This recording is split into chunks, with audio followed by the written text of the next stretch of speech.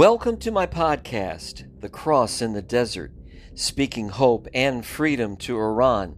I'm your host, Randy L. Noble, and I want to say thank you once again for taking time out of your busy life to join me on the broadcast. The subject of the rights of women in Iran is near and dear to my heart. For the last 9 years, I have written books and did radio programs standing up for the voiceless women in Iran who are struggling for their rights every day. Just recently, a horrific crime took place in Iran. It was called an honor killing. Honor killings do happen in Iran just like they happen in Pakistan, Afghanistan, and other countries of the world, including the United States. It's that horrible murder done usually by a father or a brother when a young woman has dishonored the family with her choice and have brought upon them the wrath of religion and God and family upon them for daring to think for themselves, for daring to make a choice without their approval. Well, this is the very sad case of Romina Ashrafi in Iran. And today on my podcast, I want to talk about Romina and be her voice. And this is from the Foreign Desk, Lisa Daftari, a report on this horrific killing in Iran. A father in Iran has been arrested for allegedly beheading his 14-year-old daughter in a so-called honor killing after discovering she ran away from home with her boyfriend. Romina Ashrafi ran away with her 35-year-old boyfriend to elope once her father refused to give permission for the two to marry. Romina's father reported the runaways, and the couple was later found by police subsequent to a 5-day hunt. While detained, Ashrafi reportedly warned a judge that she feared for her life upon her return home, but Islamic Republic law required her to be sent back with her father. According to reports, when Romina was in her family home on Thursday night, her father came into her room and allegedly decapitated his daughter with a sickle while she was sleeping.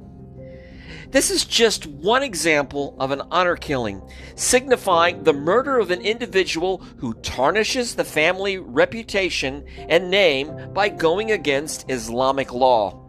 These killings are often carried out by close family members, such as a father or brother. In Romina's case, running away from home to pursue a love interest without the permission of her family fell into this category, even though Iranian girls are legally allowed to marry after the age of 13. After murdering his own daughter, Romina's father turned himself into the authorities and confessed to taking her life. As a result, he was charged with murder. Since murder is considered a, quote, matter between private parties in Iran, where the victim must impose retribution, in cases such as Romina's, the law favors the father, where punishment is in the form of compensation to the survivors of the victim, where mothers generally forego the demand for punishment according to International Federation for Human Rights. It follows that as Romina's father is her guardian, he's exempt from the death penalty. But this case is yet to be tried in a special court, where this man who killed his daughter could reportedly face up to a 10-year prison sentence. Iran President Hassan Rouhani has called for his cabinet to create stricter laws surrounding these, quote, honor killings. It shouldn't surprise any of us who knows anything about Iran that this is the fate of women. Women in Iran are considered possessions and second-class citizens.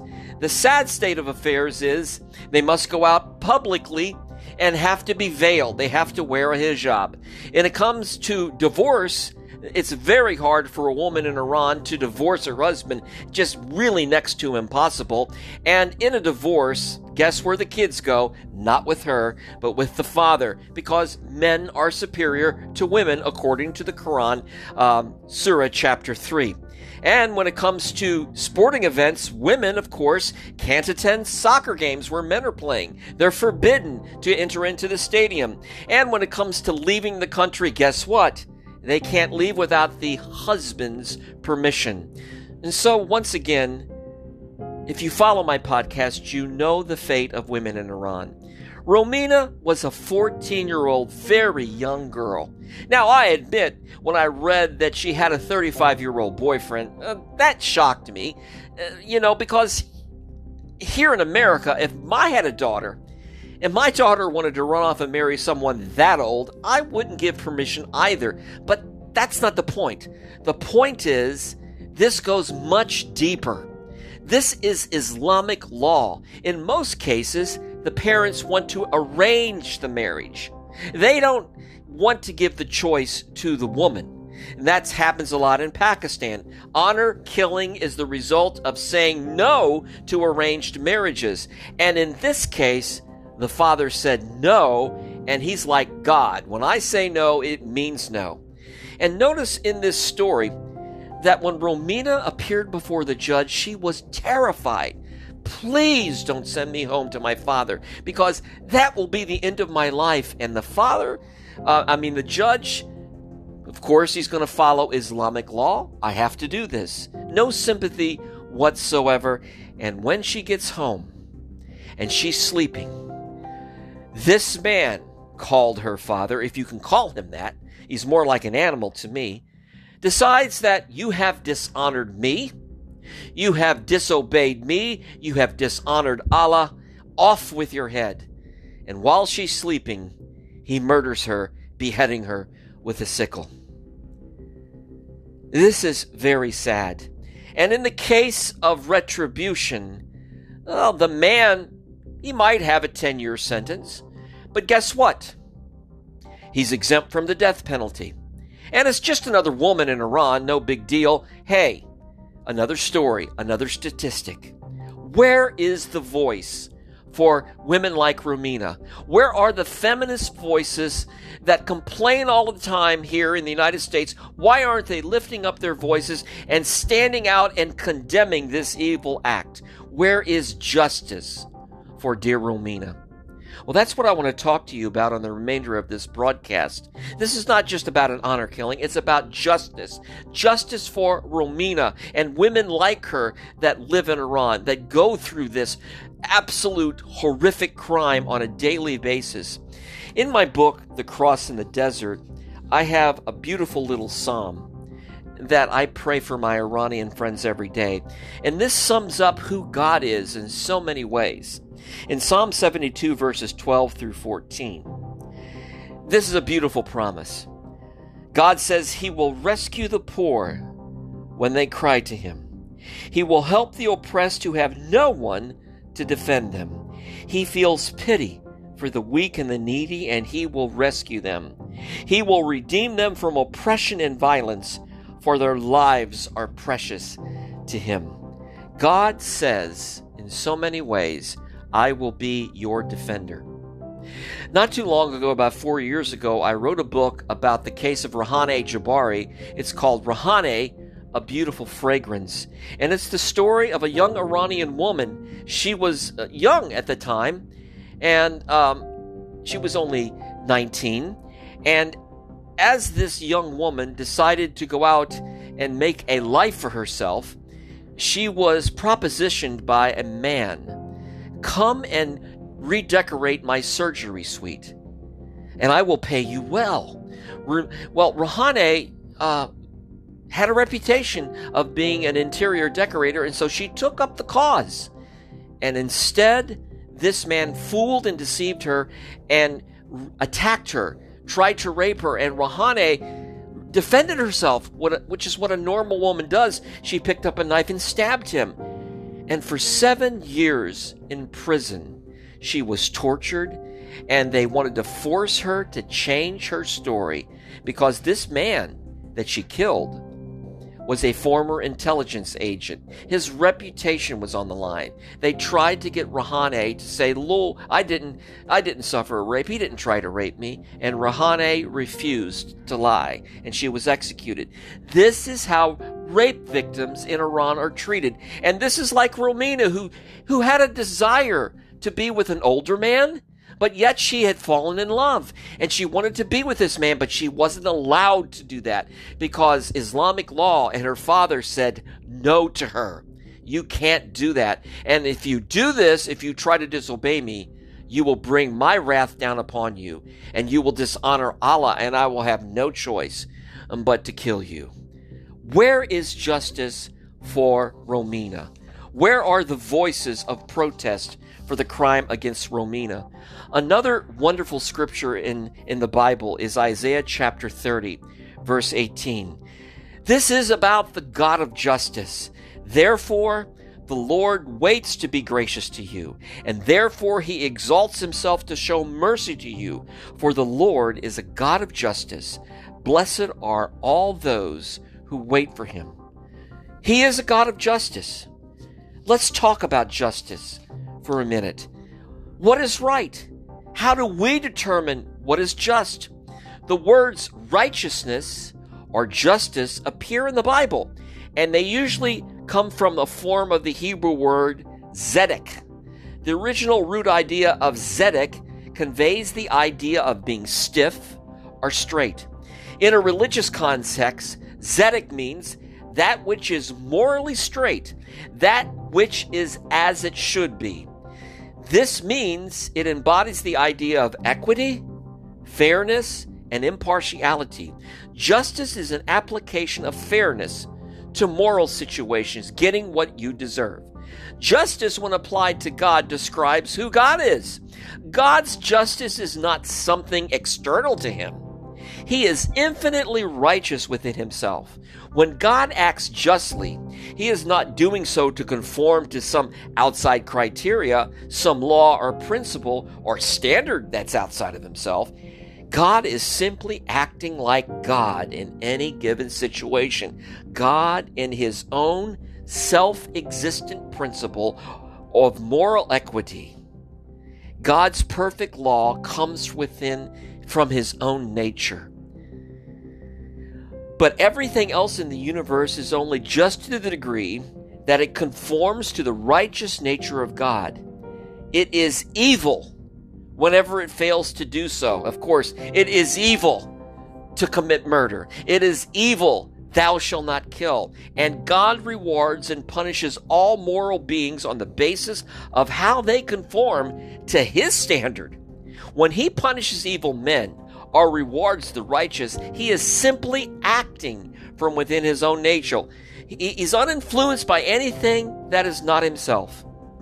Every human being will be judged fairly because it's impossible for God to do otherwise. He cannot condemn the innocent, nor can he clear the guilty. He will not turn a blind eye to moral evil in anyone, nor will he punish with undue harshness. The punishment God metes out will always fit the crime, since there is no inequity with the Lord our God. God is always perfectly fair in his dealings with each and every person. No favoritism is ever indulged in by God.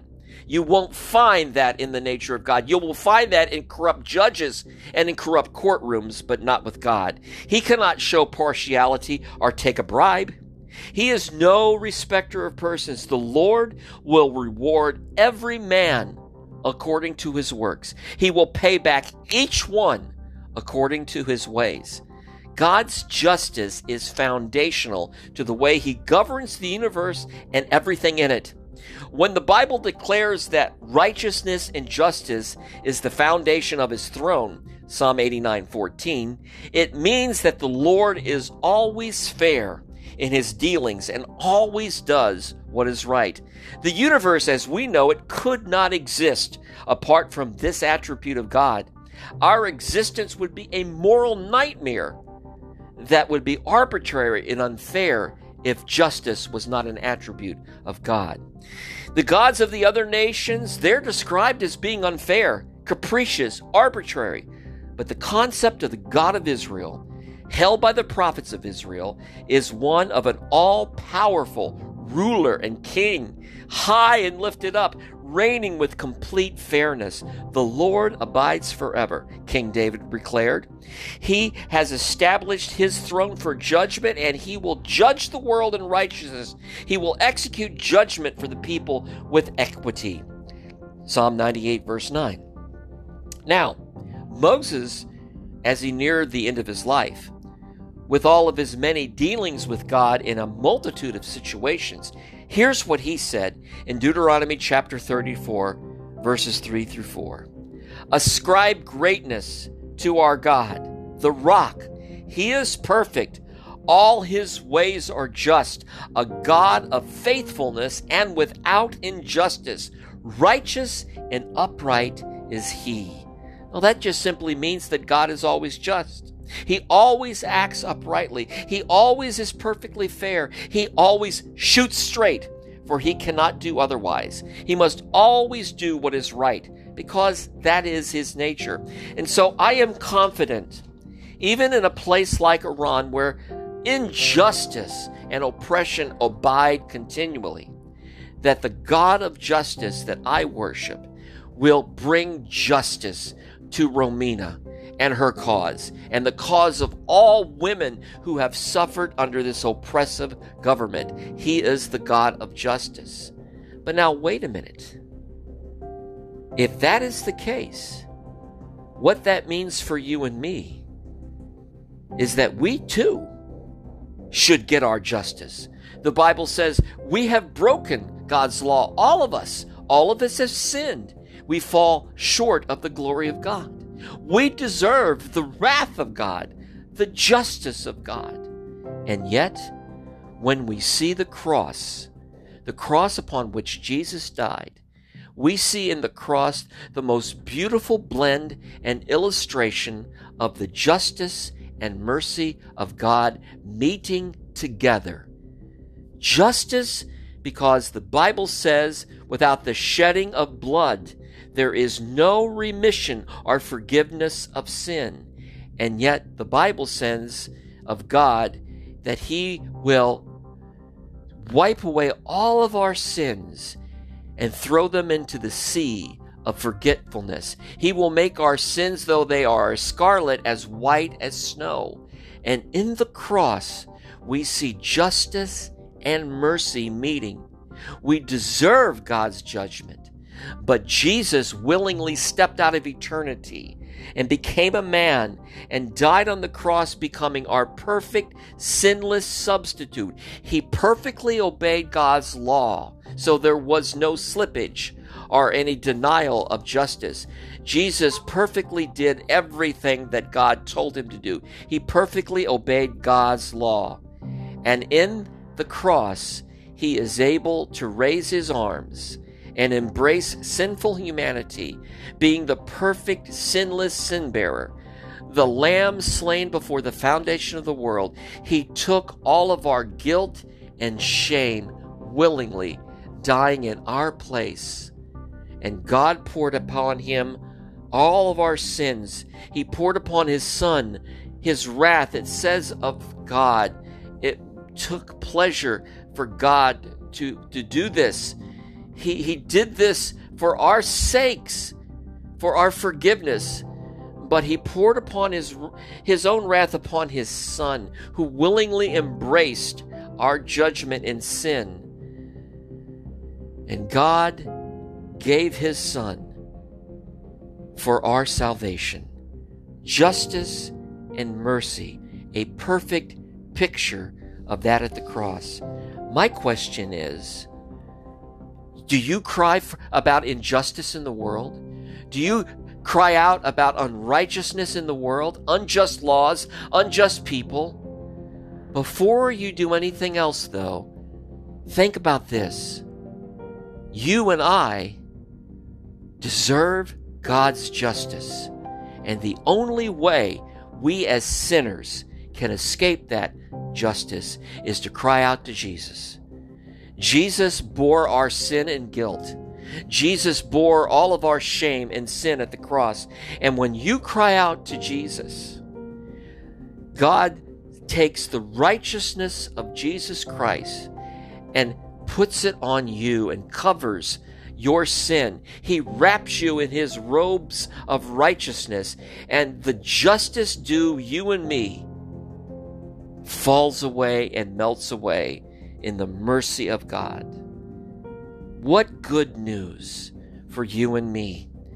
Today we have been talking about the justice of God and an honor killing in Iran. Let us not forget Romina and what she suffered in an unjust country with unjust laws, corrupt justices, and corrupt judges. Let us not forget the women of Iran who suffer every day under an oppressive dictatorship government. They cry out for justice. Let us pray and be their voice and speak up for them. But let's also remember that we too deserve justice. But when we cry out to Jesus, we get mercy, because the Bible says that mercy triumphs over judgment. I really, really urge you, if you've never cried out to Jesus, to make him your Lord and Savior. It is so important, because God is a God of justice. We've learned that today. And he's also the God of mercy. Thank you so much for listening to my podcast. I appreciate your time listening. God bless you, and I will see you on the next Cross in the Desert. Have a great week.